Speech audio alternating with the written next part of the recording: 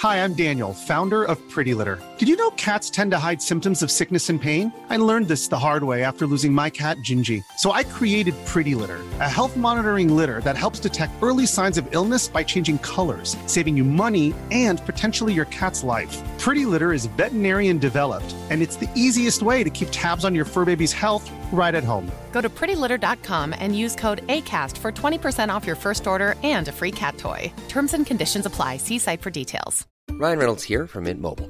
With the price of just about everything going up during inflation, we thought we'd bring our prices down. So to help us, we brought in a reverse auctioneer, which is apparently a thing. Mint Mobile Unlimited Premium Wireless. How to get 30, 30, bit to get 30, bit to get 20, 20, 20, bit to get 20, 20, bit to get 15, 15, 15, 15, just $15 a month? Sold! Give it a try at mintmobile.com/switch. $45 up front for 3 months plus taxes and fees. Promo rate for new customers for limited time. Unlimited more than 40 gigabytes per month. Slows full terms at mintmobile.com. Since 2013, Bombas has donated over 100 million socks, underwear, and T-shirts to those facing homelessness. If we counted those on air, this ad would last over 1,157 days. But if we counted the time it takes to make a donation possible, it would take just a few clicks. Because every time you make a purchase, Bombas donates an item to someone who needs it. Go to bombas.com/ACAST and use code ACAST for 20% off your first purchase. That's bombas.com/ACAST, code ACAST.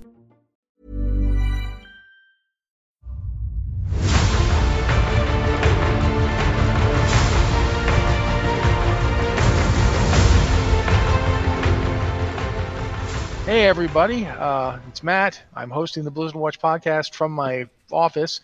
I was going to act like this is unusual, but I always do this from here. Work from home doesn't mean nothing when you work from home constantly.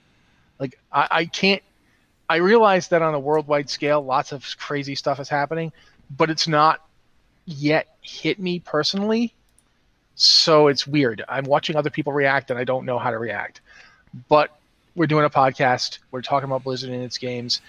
One thing I would like to do right now, though, is introduce my co-host, Joe. Joe, say hello to everybody. Hey, everybody. Hope everybody's having a good and safe day. Yeah, I definitely hope you guys are safe. I'm going to ask you, Joe, are you doing anything differently in terms of your gameplay? Like, is what's going on in the world affecting you right now, or are you still pretty much the same? So this is kind of a weird one because I live with an immunocompromised person, so business as usual for me. Like, I'm still washing my hands 8,000 times a day, coughing into my elbow instead of my hands, and making sure everything's clean and that I don't, stay around weird people. So, I mean, weirder than normal, whatever that is. The weirdest part for me in all this is that since there's not enough tests for people to get tested, I'm generally low-level sick all the time. Mm-hmm. Like, the symptoms that they're talking about, I almost always have a cough. Not a huge one, like I'm not hacking up a lung, but I cough every so often. Runny nose is fairly common, especially if I go outside. So when looking at the list of symptoms, I'm like, yep. It's like, I can't get tested for this, and I'm not like in pain or impaired in a significant way. So I just have to kind of stay home. Like, my wife is self-quarantining, what do they call it? Self-isolating. Self-isolated. For the next 2 weeks, because her work put out a thing saying these are the symptoms. If you have any of these, then self-isolate. So she's self-isolating. But you know what I mean? It's like, it's one of those, this is all. I'm going to move this on to an actual discussion of World of Warcraft for a second, because one of the things that hit me, and we did a post about this before this all happened, but one of the biggest events in World of Warcraft history is the Corrupted Blood Plague. Yeah, which actually was so big that it was used by the CDC as a model for studying infectious disease. Yeah, I was going to mention that because it was on the Sawbones podcast that they covered it. Yep. They're using it right now to model the effects, the way the coronavirus is being spread. Yep, because it's pretty similar as far as contact. Yeah, the way people are it's a video game. It's not a real thing. The Corrupted Blood Plague isn't a real disease. But the way the people playing the game are real people. And you can get a sense of how people react to these things by looking at how they reacted. Some people went out of their way to spread it. Some people just didn't think it was a big deal and ignored it. Other people were like, I'm not getting anywhere near that, and took the steps of getting themselves away from places like Ironforge and Orgrimmar. Maybe some log their characters off to make sure they wouldn't get it, effectively isolating them.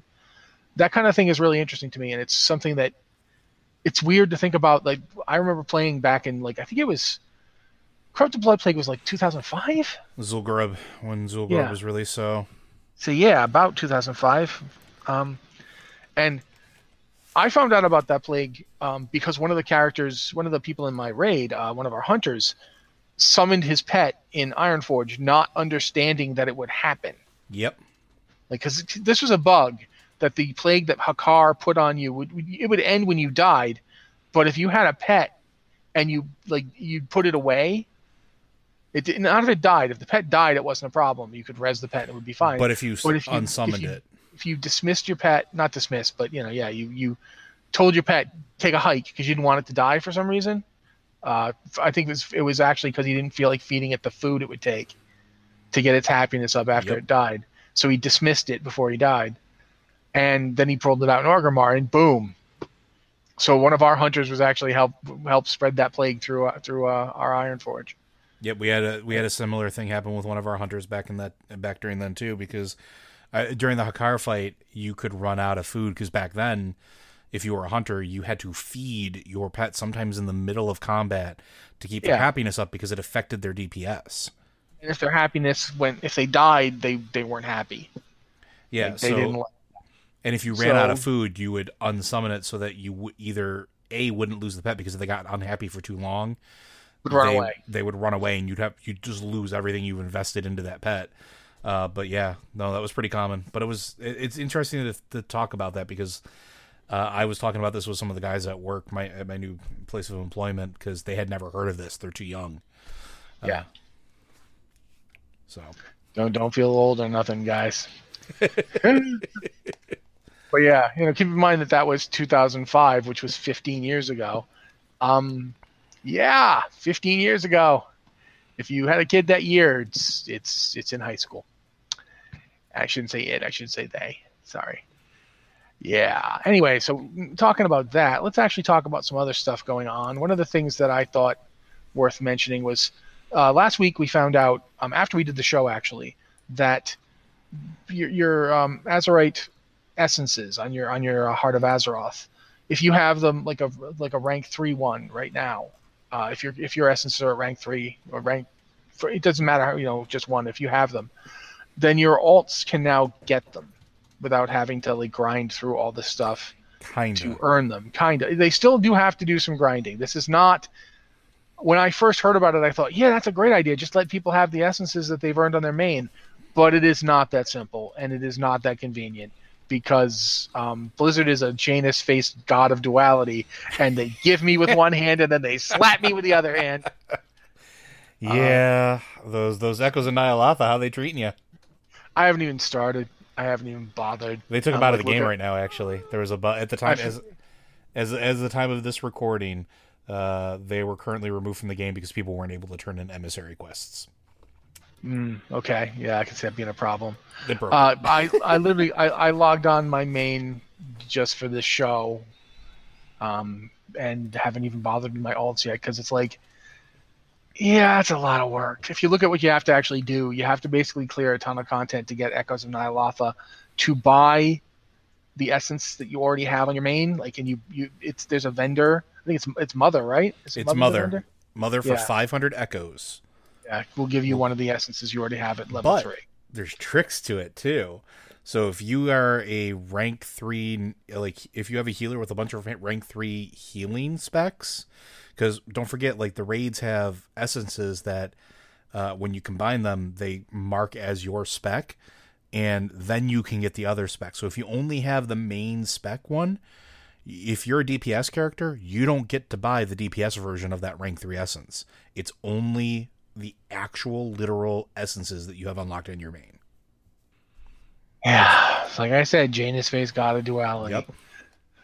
But hey, it's news. You should be informed. You should be aware of it. At least it's something. I do think it's a step in the right direction. I think it should have gone further towards being usable. Maybe instead of coming up with a new currency and a new thing to keep track of, just give people the essences. Just give it to them. Just give them. Give. But that's not what happened. So, yeah. But also, I should mention another thing we should talk about is last week Steve Denuser spoke with I forget. It's like the Windows magazine. Essentially, it's Microsoft's Windows Central.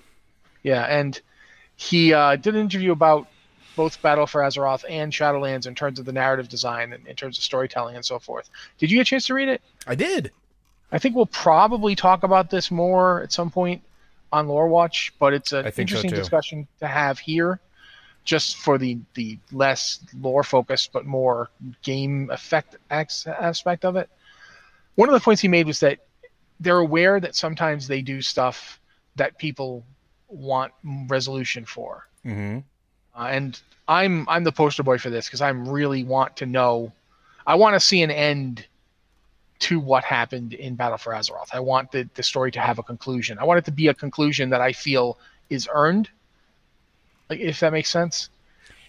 And he says, one of the things he said that I'm having trouble with just as a person, but I understand, is that sometimes they do stuff knowing that it's not going to get wrapped up, that it will be out there, it will linger, it will go into the next expansion and maybe the one after that, and it won't.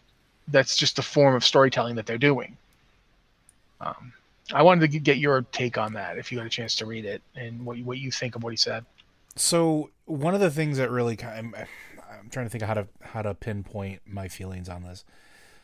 I talked about this a little bit in Lore Watch, and it's something that I feel is echoed here, which is sometimes you don't get a payoff for years, and to me that's okay.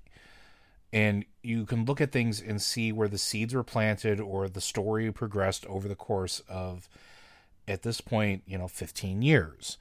And if you've been around in the game, you've seen them, or if you've played through the content, you may have seen some of these things. And a lot of what we're getting now is payoff for stuff that started being planted way, way long ago. But there are still things that we don't have resolution for yet, that we might not get resolution for a long time to come. It all depends on pacing and timing and what they decide is right and when. And if nothing else, I would say the Battle for Azeroth in particular showcased that they are more than happy to plant even more seeds, not just worry about resolving the ones that they have out there. But it was interesting to hear or read him basically say that, which was good, at least to me. I'm fine with it. I think it's how it should be, right? You shouldn't have to rush to resolution, and because sometimes resolution doesn't make sense yet. Well, plus, this is a big freaking game. It's huge. It's bigger than it was ever intended to be. Let's not forget that. And it's very hard to... You can't wrap up every character you use in an expansion story of you know what I mean? That we can't really just resolve everybody and get them all to status quo by the end. This isn't like a comic book. It's comparable to comic books in terms of its scale and the fact that it's episodic storytelling. But the thing about books is when a book is published, you can do this. You shouldn't do this. You should obviously read the whole thing. But let's say you're reading a book and you're getting like a weird feeling about this character and you're afraid of what's going to happen to them and you want to see where it goes. You can read ahead. Yep. You cannot read ahead in World of Warcraft. You cannot skip to the N'Zoth fight to see how it all wraps up until they actually put the N'Zoth fight out. And even if you think you're going to get slick and do data mining, they're getting way better at hiding that stuff too. Oh yeah, they encrypt stuff all the time now. Good luck. They put false positives in there. They put red herrings. They are doing everything they can to keep you from figuring out what's happening next. I don't mind that personally. I'm one of those people that I really enjoy the ride. But yeah, no, I can see why some people would have trouble with it. Yeah, it is a kind of storytelling that does not have the same way of unfolding. It doesn't. You can't consume it at your pace. You can only consume it at the pace it is delivered. Mm-hmm. That's true of other things as well. Like for instance, we just did the pre-show where we were talking about the Marvel Cinematic Universe. You couldn't, but at least when Marvel puts out a movie, the entire movie is there, and you can consume it. Like you can watch it at home, whatever. It's not like a video game where the video game storyline is told through your player actions, and then it's also told by when they release the next patch. So there's a difference to it that is interesting. One of the things that they talked about in this interview with Steve, by the way, was how they're going to be doing it. And one of the things that they talk about a lot is some players really don't like feeling like you're a big damn deal, to use the phrase. They don't like being like the champion, the battle lord, whatever. They remember back to original World of Warcraft where you were just one of a faceless multitude of characters, and that's something they want back. And Steve did make the point that it's kind of infeasible to like accept the idea that after you've killed Ragnaros and Deathwing, that people don't know who you are. If your character has, successfully completed these raids, people would know who they were. It's just, it would not work. But they are backing away from the whole champion thing. With the Maulwalkers, you're a Maulwalker in Shadowlands. Did you see that part? I did, and I actually really appreciate that. Because while you are important, you are not the only one. There are others that can do what you do. And I think that's a really cool step back to that, because that's something I don't want to say complained about, but it's something I miss a little bit. Like, don't get me wrong, being the hero of the story is kind of cool, but we've been the hero of the story for how many years now? I'd like to go back to when we weren't just everybody was super special, right? But yeah, no, the Maulwalkers I think is a really cool step towards that, but still keeping that feel of the you are important as a character. I think it's going to have a nice balance to it, and I think the idea that it is not a singular title is really, really nice, because that's the other thing too. Like, the title matters a little bit too. If you look at just the last two expansions, like you said, the Champion, the Farseer, the Death Speaker, the Commander. The Commander in War of Drano, you were the Commander. Yeah, the Commander of the Garrison. Like, those are singular titles. Those are meant to portray you as, like, standing above. Like, you don't have a peer, right? You are above everybody else. This is a step bringing you back down. And now you are going to belong to a group, an important group, but still a group. And I like that. I like that a lot. Okay. Last thing in the news, I think, before we start talking about their emails that we get. I don't know if you guys noticed this, but Hearthstone's kicking around, and they just today teased out, it's even straight up released, that the new expansion is going to have a new class for Hearthstone. I think the first time that they've introduced a new class, like, ever, isn't it? Like, I don't think they have playable classes besides the ones that launched. They had the Death Knight expansion there. Everybody was a Death Knight, but that's not quite the same thing. Yeah, that was about the closest that they've gotten to it, because even throughout the years, they've released alternate versions of the classes, like, of the characters, but nothing quite like this. This is the first time they're introducing a new class, which is interesting, because this is something people have been asking for since Hearthstone first came out. Yeah, because Hearthstone just had the WoW classes, like the original WoW classes, right? Like, it didn't have Death Knights, it didn't have monks. Yeah, it's just the originals, like Shaman, Paladin, Warrior, Hunter, Rogue, Mage, Priest, and Druid. Yeah, they have Warlocks too, don't they? And Warlocks. Excuse me, sorry, I forgot. I forgot you leave Warlocks out; they'll kill us. I forgot Ghoulie Dan was there. Warlock players will not let you.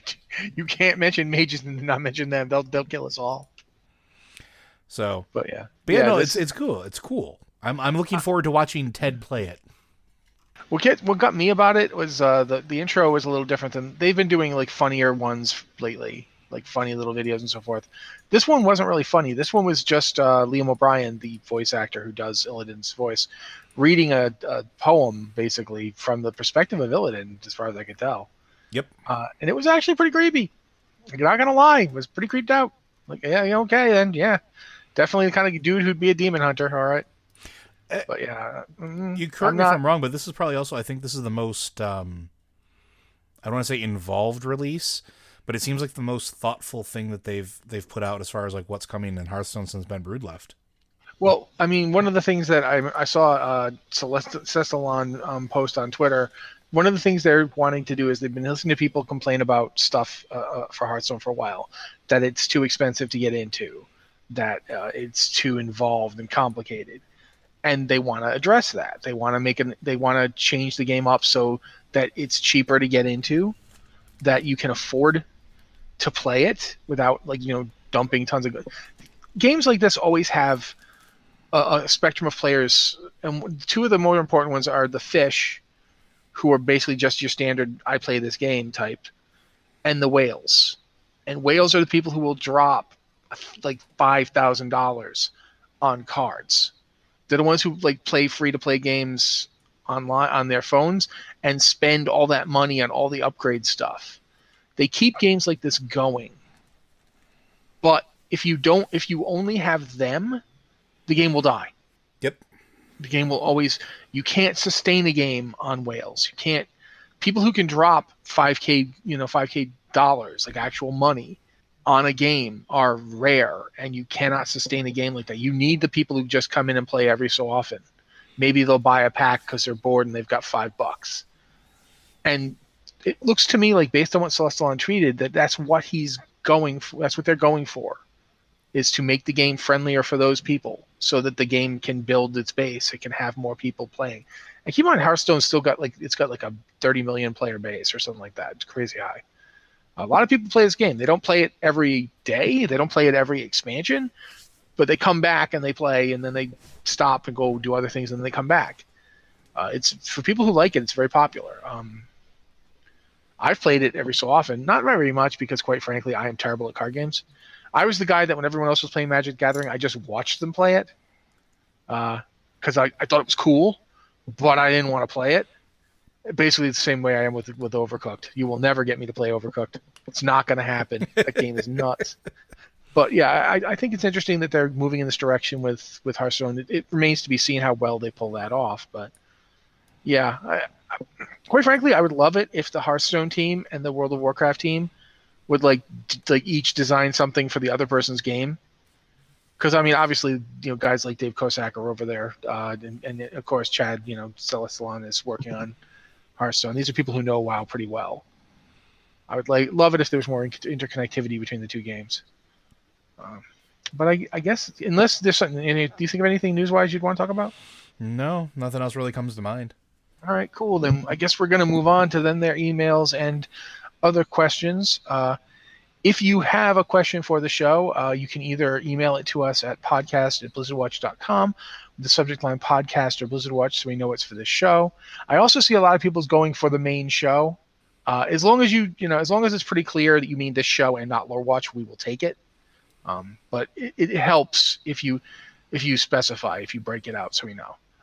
However, also, if you don't want to email us for some reason, maybe you just don't like emailing, but you can always go to our Discord channel, our Discord server, and we've got a channel called Patron Q and Podcast Questions. So if you're a patron, you can go ahead and ask a question there, and you just tell us, if it's for the podcast or not, and we'll answer it here. It's I think 2 of the questions this week come from there, so definitely appreciate you guys using that too. Doesn't matter. Joe reads them for us because I only have one working eye. So if you don't mind, Joe? Not at all. Hi, Watchmen. While new races or classes may be on people's minds, race-class combinations is on mine. Ever since I did the Warlords Alliance side, I was sold on Draenei rogues. The Ragnari were essential to the storyline and just make so much sense. Maybe with the return of Yrel, maybe the Ragnari could lead a force of renegades trying to escape her light-forged army. The paladin question for Night Elves and the Forsaken is a good one. Zandalari got theirs, and Shaman Focalturans balance out, but I do not think there needs to be a strict balance here. What are your thoughts? This comes from Easy Target, who got that name on both 2 different servers. So congratulations, Easy Target. What do you think, Matt? I think I've been upfront from the beginning saying that I think all races should be able to play all classes. When Dungeons and Dragons comes forward and says, "Yeah, that race class thing was weird. You can do whatever."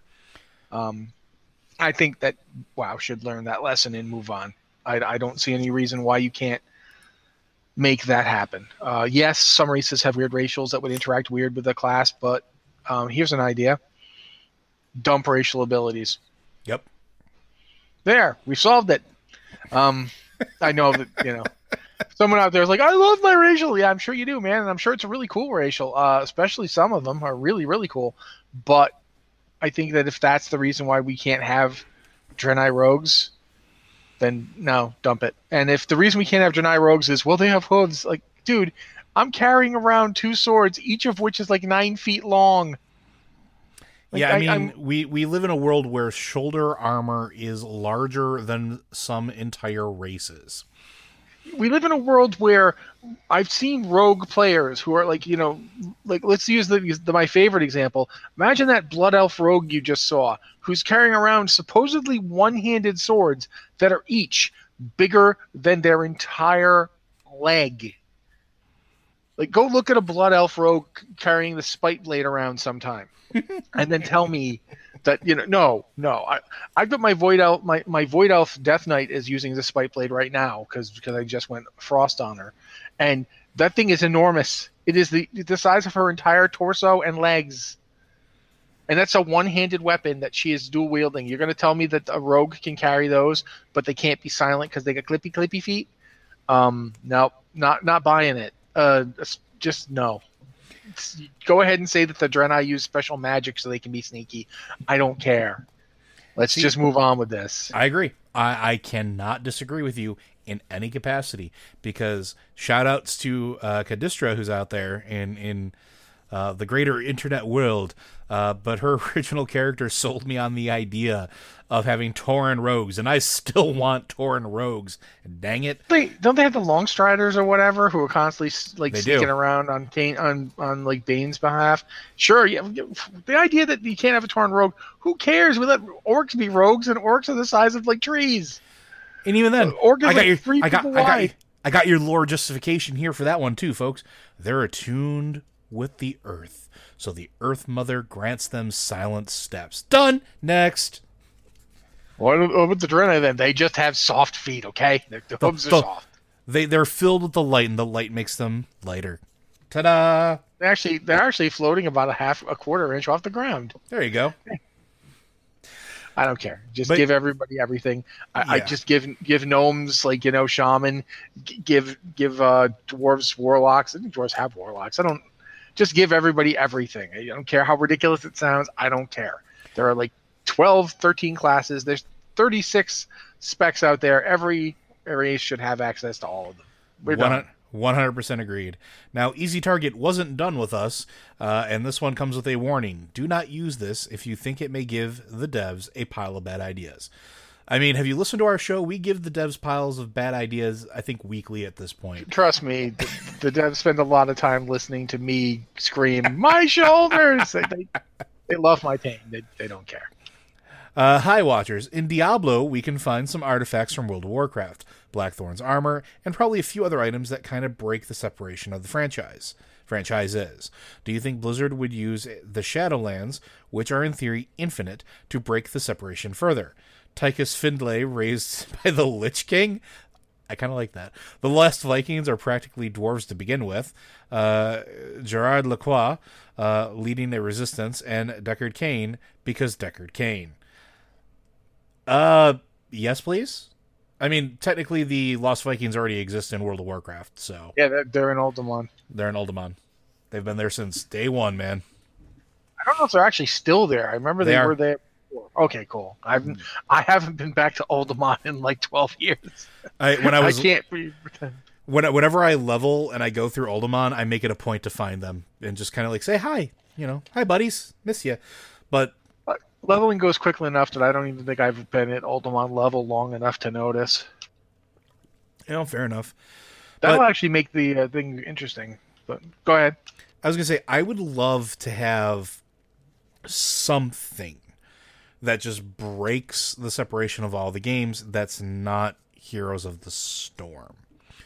And not that I don't like Heroes of the Storm or what it did and what it represents, it's its own thing. I wouldn't mind seeing some nods to the other games or some thinning of those walls that separate them to give us some interesting moments. Imagine Sylvanas talking with Kerrigan. Imagine, Velen trying to explain to, Raynor the finer points of the light. Like, you could have very interesting and cool things that just wouldn't occur otherwise. And I think it would be fun to see them in Warcraft, that you can interact with them in a way or see them in a way that isn't Heroes of the Storm. Like, here's an idea. Do you remember Expedition to the Barrier Peaks? I do. Imagine if you just did a regular WoW expansion, like the one after Shadowlands, I assume, because Shadowlands is going to be kind of weird. But you do an expansion where you're doing whatever the message is. We'll set this in Battle for Azeroth just for example. So we're doing all our Horde and Alliance stuff, and we're doing the whole thing with the old gods. But imagine if there was one dungeon that was just this weird thing they found in a mountain somewhere.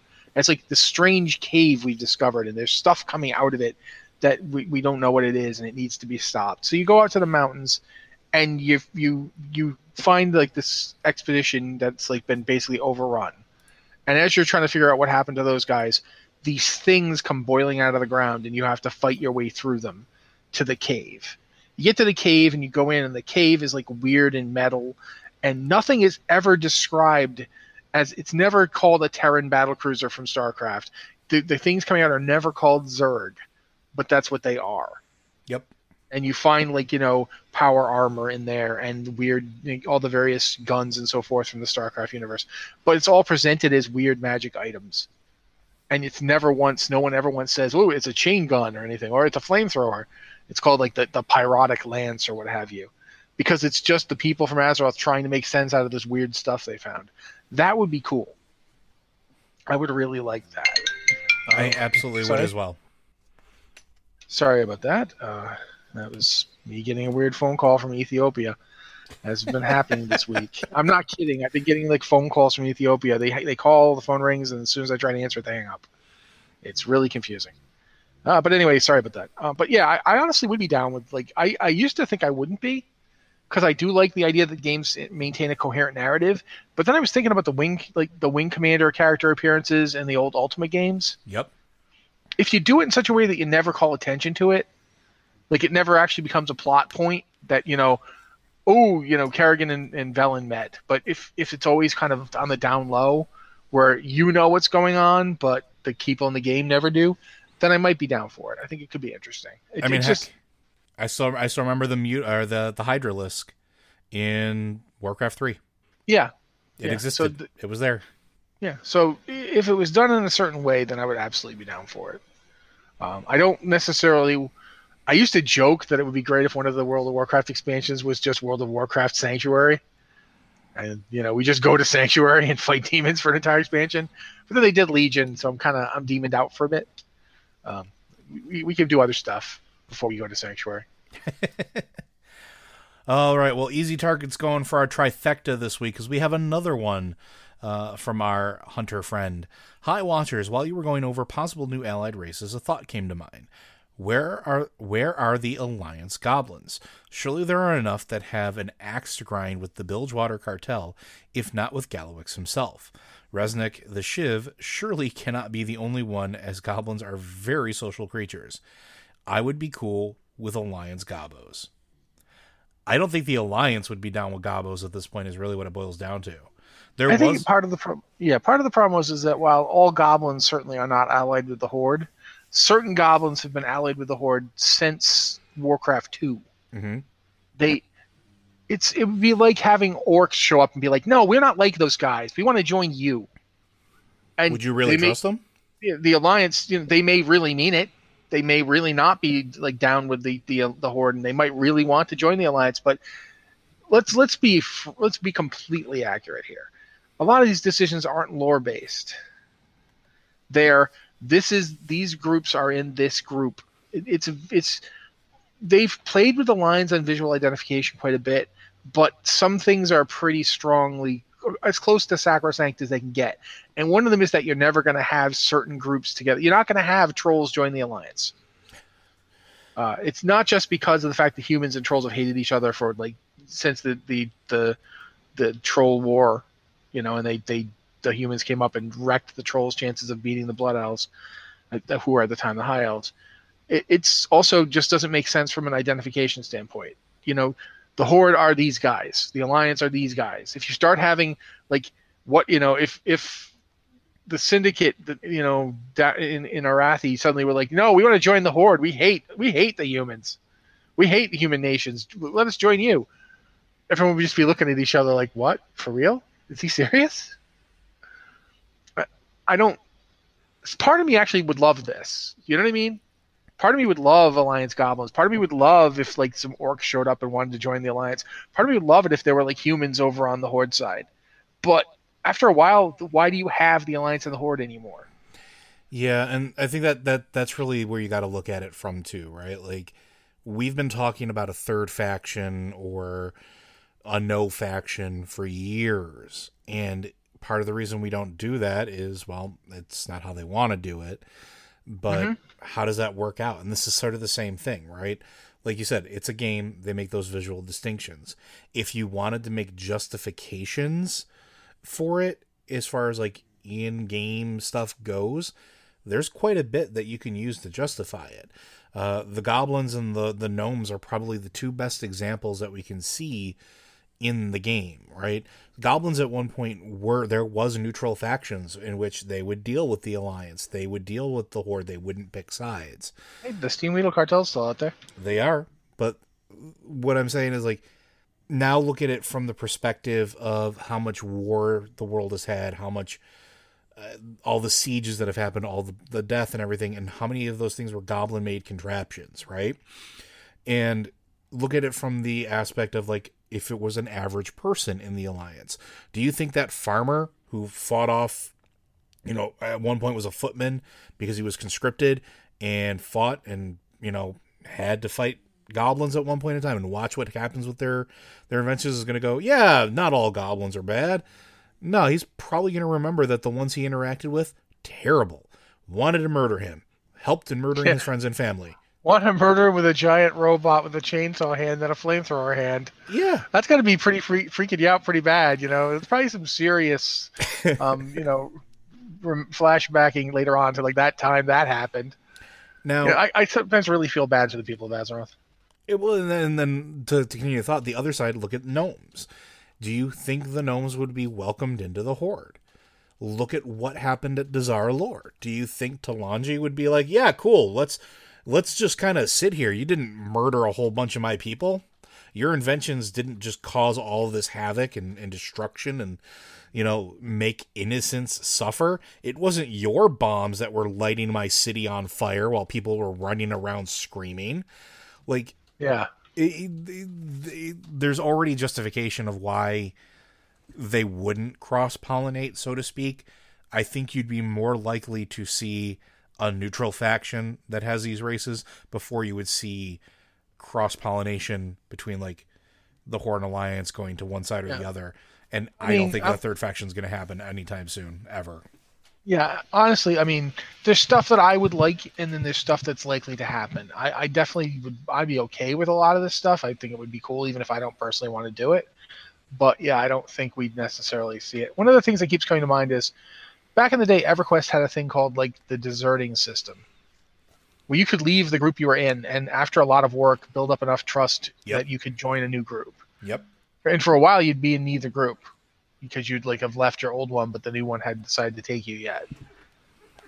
I don't know. That does not feel like something that would ever happen in World of Warcraft. I don't think they'd ever want to make players spend time trying to get the other group to like them. And I feel like they've made the faction conflict, even when they're finally letting it die down for a while, they've made it so central to the game. Agreed. And again, I wouldn't mind it. I'd actually think it would be kind of cool, but yeah, I don't see it happening. All right, moving on. This one comes from Thimbletier, Goblin Mage, and Future Tinker. Greetings, watchers. I was listening to my backlog of podcasts on a long drive the other week and heard y'all address a question regarding the ever-peripheral Tinker class, as well as the idea of subclasses and various other ways of functionally rebooting WoW's class system. From a design perspective, most of those things are nightmares to engineer or balance, but it did get me thinking. With professions becoming more and more bloated, despite expansion-separated professional ranks, and less interesting, besides being ways to make the same old power-crept gear and consumables, what if we deconstructed the concept of professions and re-injected it into the game as a form of subclassing? Each profession could give a handful, 2 to 3 abilities to the character, regardless of base class, and have an abbreviated talent tree for modifying those abilities.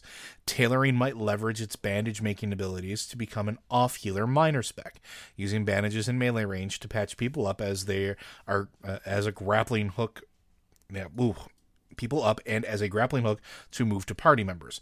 For example, blacksmiths might get something percussive that would disorient their target or do a thunderclap type AoE ability. And of course, engineering could give any class the ability to have a sort of pet. With a lovingly crafted turret, players could modify and plop down to blast their enemies. What do you guys think about something like this as a way to give players some of the fan service they want without having to resort to entirely new classes? And what would you put into a system to breathe some life back into the professional grind? That's a good one. What do you think? I think if you're going to complain that the other ideas are too complicated to engineer, and then you come up with this, wow, man! If I salute you, but I don't. That's like, no, that's too complicated. Now here's my 27-page plan for this is just the binder outlining the plan. No, the actual plan comes in this palette over here. Like, whoa, you think this is going to be complicated? Whoa. Yeesh. But that being said, I would like it if professions had a reason to exist, other than, the same, at this point, it feels like inertia is what keeps professions going. And I don't like that. One of the things that keeps coming to my mind is scaling. Mm-hmm. And we've got time walking dungeons where the gear scales up to the current level. Imagine if when you made the for instance, the True Silver Champion, or let's actually go with the Arcanite Reaper. Let's say you make the Arcanite Reaper and you're level 120. Imagine if the Arcanite Reaper you made was scaled up to a level 120 weapon. And you didn't need to introduce you could introduce new items every expansion, but you didn't have to actually worry about them being stat balanced because they would scale up to the character you had. And instead, they would give you the cosmetic stuff you want. They give you new looks, and okay, I can make this new thing and I can use that, or I can make the old thing and I can use that. And if I make it at this level, it will scale up. And if the recipes actually used, every expansion brings in new components, new, like this new ore. It's the one we're using now, storm ore or whatever. Imagine if the recipes changed to use the new stuff. Like you could use the 20 storm ore from this expansion to do it, or you could use the materials like ghost iron from like mists, and that would affect the kind of item it was in terms of looks, but not necessarily its abilities. I keep coming back to like other games that have crafting systems and how simple they are in comparison to WoW. WoW's crafting for all of its professions is extremely labyrinthine at this point. I'd like to see something where instead of having to break it up into like 20 different, like this is Warlords of Draenor blacksmithing, but that's not important to you. You want Battle for Azeroth like blacksmithing, at least until the next expansion when you'll want Storm. You're going to want Shadowlands blacksmithing. And so like at some point, a hammer and an anvil should be good enough. Yeah, but I don't know. I have a love-hate relationship with professions. And this might not be exactly to Thimbletier's question, but something that's always bothered me about professions is they've never seemed important until they were too important not to have, and then had to be nerfed back into not important. I would love for them to be meaningful in any capacity again that isn't just I can cut a gem to give me more stats, or I can actually make a flask. Something more, right? Like you said, like it's become labyrinthine at this point where there's just so much and there's so many things in any of these professions. There's some cool stuff out there like magic carpets and some of the flying mounts that you can create with engineering, but I'd love to have them be more meaningful. I wouldn't mind if professions were removed completely and replaced with something else. And this is to bring it back to Thimbletier's idea. One of the things I liked about a game called City of Heroes was that whatever you spec'd as your primary ability, you could also choose a secondary and a tertiary. And the pools that you got for those was smaller and smaller depending on what you chose. So I had a person who was a super reflexes scrapper. They essentially were just lightning quick. That's what they did. But then I took a minor power of he jumped really well because it seemed to fit with me. And then a tertiary one where maybe he had a little darkness power. And it added a little extra flavor each step you went down. I would love to see a baseline of maybe secondary, I don't want to say secondary stats or classes, let's say secondary skills to replace professions, where you could choose from a pool of, like you're saying, like Tinkerer or something like that, where you could be a Shaman Tinkerer, a Warrior Tinkerer, a Mage Tinkerer, and have sort of these couple abilities that you could choose from to add a little extra flavor to your character. And maybe it's, to me, I would like to see something like that because I think it would be more meaningful. I don't know how the hell you would balance that at all. I would not want to think of the nightmare fuel for the devs if they did something like that. They're already doing something like that with the factions in Shadowlands. Kinda. You're modifying base abilities. Yeah, if you like, say you're like a mage and you join like the certain group, you get this spell. Whereas if you're a mage and you join the other group, you get a different spell. So there's ways that you could make it work. But I want it expanded. I just feel like saying that this is a simpler way to do it is crazy. This is not simple. But sometimes you do things not because they are easy, but because they are hard. It certainly could be a way to make these things more unique. Yeah, and I think that's one of the things that players have been asking for. I know I personally feel very strongly about this is not just class identification. Like, yes, I miss my class quest. Yes, I miss my favorite quests and things like that. But I also miss the idea of customization of my character and making it uniquely mine. And, like we talked about on the pre-show with like the different role-playing games and some of the different stuff that we've experienced over the years, that's something I think WoW has never really truly had. This is very uniquely your character. You can make them look however you want, but your abilities have always been sort of, well, I'm a fire mage. I'm, an arcane mage. I'm a frost mage. And there's not a whole lot of variation in between. Some classes have that a little bit more than others. I'd like to see a little more customization. But we'll see what the future brings.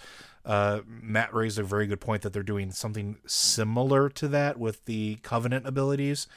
And hopefully we can see that expanded to something that sticks around. Because I also don't want it to be just, this is something that we do for the expansion and it's gone again. Yeah, that is one of the things they've been doing lately since Warlords. Stuff at the end of expansion tends to be for that expansion and then doesn't come forward. Or if it does come forward, it comes forward in a way that is, I want to say, attenuated. Like very much, the mission table from Warlords went to Legion and got pared down. I actually think the Legion version was slightly better. It was pared down enough to be interesting without being overwhelming. And now it's in Battle for Azeroth as well. And it's, in Battle for Azeroth, it's completely ignorable. Yep. It's like, whatever. So yeah, I would like them to see them bring, if they do anything like this, it should definitely be something that sticks around. All right. Our next question comes from Shadana. Question for Blizzard Watch. How far away are we from WoW on a cloud gaming platform? Will I be able to play WoW on a state-of-the-art computer for a monthly fee? I'm going to let Matt go first because I have a lot of things to say about this. I'll be honest, I don't entirely understand how this is different than what we have now, and that's one of the reasons I put it in here, because I figured you would be able to talk about it more intelligently than me. I'm like, so you want a cloud computer for your WoW? I don't really get. I mean, it's like Stadia. Like, what are you going for here? What would this be? Because I mean, I don't, technically speaking, when I play WoW, I am playing it on somebody else's computer because they have servers. Kinda. So is that what you're talking about? Because they do that. So go ahead and explain it to us, Joe. All right, strap in, kiddies. So the idea of cloud gaming is not so much that you are playing on somebody else's computer per se, but like you're being able to play it anywhere. It's completely agnostic of your device that you're connecting to that service from. A great example of this is something I was recently using called shadowplay.us. It's a data center service that allows you to have a physical computer installed in a data center that leverages your internet connection as opposed to your hardware. WoW right now, while it does have a client and server relationship, still relies very heavily on a user's computer, which is why things like your frame rates, your latency, those things matter. And as the game has progressed over time, you've had to keep up with hardware. Look at the graphics changes from 2004 to now, and how vast it's shifted, and how much more demanding it has become, and how big the game is on your hard drive. I think we're up to like 80 gigs now, something like that. Might be a little bit more. Bigger than that. Yeah, it might be 96 now. I can't remember. Well, anyway, it's massive. This way, I've got a SSD backup drive on my computer that I like to put WoW on, and I had to completely take WoW off of it because it was using to install it. Yeah, like I had to reinstall WoW. I had to delete WoW and because of the way they update things. So the idea here is to remove the computer from the equation, the end user's computer from being a bottleneck, right? So with like Shadowplay, it's something where that system is constantly maintained, updated, and made state-of-the-art. That's part of the agreement. You pay a monthly fee to access that device from anywhere. And depending on the connection that you're working with, whether it's baseline internet all the way up through the blazing fast gigabit, it would be the same experience regardless for you. And this is something that you could do with some other stuff right now. The problem is Blizzard doesn't want to do this yet. And this is something that a lot of people forget happened a very, very long time ago. Bot farmers, fishing farmers back in the day, and I want to say it was like Wrath of the Lich King age, if I remember the lawsuit time correctly, were creating bots that were running on data center server cloud gaming systems, essentially, to do nothing but farm all of these gold, these items and things to sort of cash in and break the economy. Blizzard wrote into their end user license agreement that you cannot use cloud gaming with their services. I want them to revisit this, because something like Shadow for me was really, really important when I was babysitting and not at home and wanting to do stuff, because I could play WoW on my phone. I could literally play WoW on my phone and have the same graphical fidelity as my home gaming PC. And that's where a lot of these platforms are coming from. You mentioned Stadia. Stadia is a terrible example, but it tried to do this at least a little bit. NVIDIA is actually launching something very similar to this as well. I think it's actually out there now.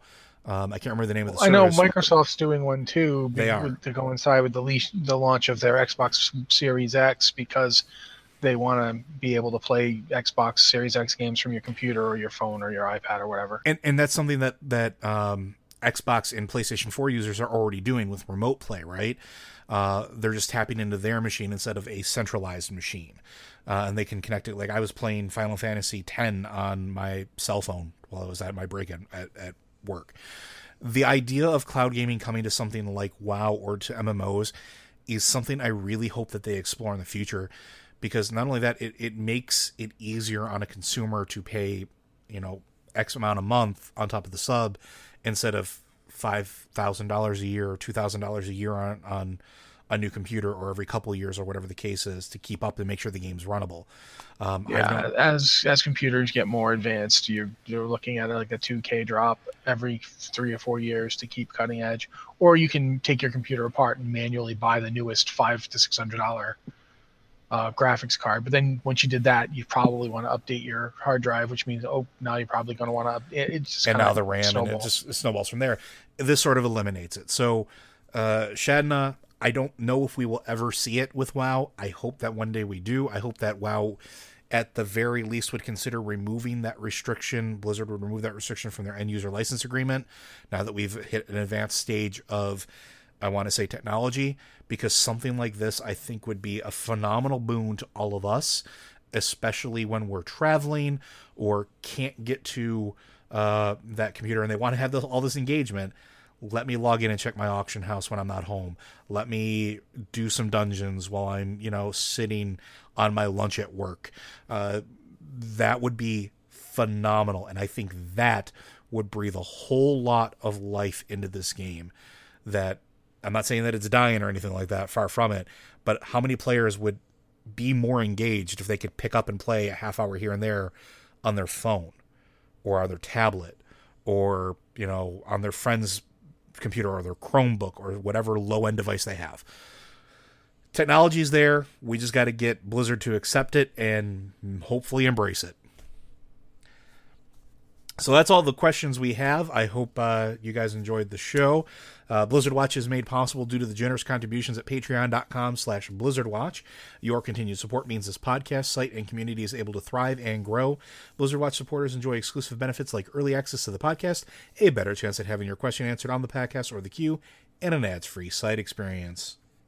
Thank you very much, Joe. Again, guys, if you have an email for the show or a question you want to ask, you can either email us at podcast@blizzardwatch.com, the subject line podcast or Blizzard Watch, or you can go to our Discord server and you can post up in the patron queue and podcast questions channel, and we look at both of those. Thank you all so much for being here. This has been the Blizzard Watch podcast. Oh, I should mention, by now the post with our D&D podcast is now up. We did one this weekend. It was interesting, to say the least. I think stuff happened. I don't know if everyone expected it. So yeah, if you want to go listen to that, it's up on the site right now. I wrote the recap today. It wasn't much of a recap because I don't want to tell you what happened. I want you to go listen to it. So yeah, I didn't actually recap anything. But, that's the way it goes sometimes with D&D. I think Joe had to do some of the heavy lifting this week because he learned things about himself he was not expecting. Yeah, it caught me completely off guard, which that doesn't happen very often. So kudos to Matt. And you all should listen to the episode because you can actually hear in that moment where I am absolutely dumbfounded. So yeah, thank you guys so much for listening. And thanks for being here every week with us. We're going to be back next week.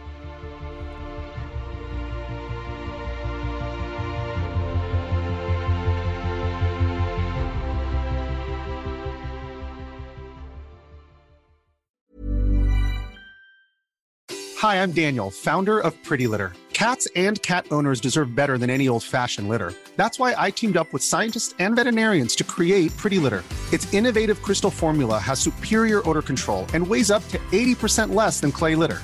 Pretty Litter even monitors health by changing colors to help detect early signs of potential illness. It's the world's smartest kitty litter. Go to prettylitter.com and use code ACAST for 20% off your first order and a free cat toy. Terms and conditions apply. See site for details.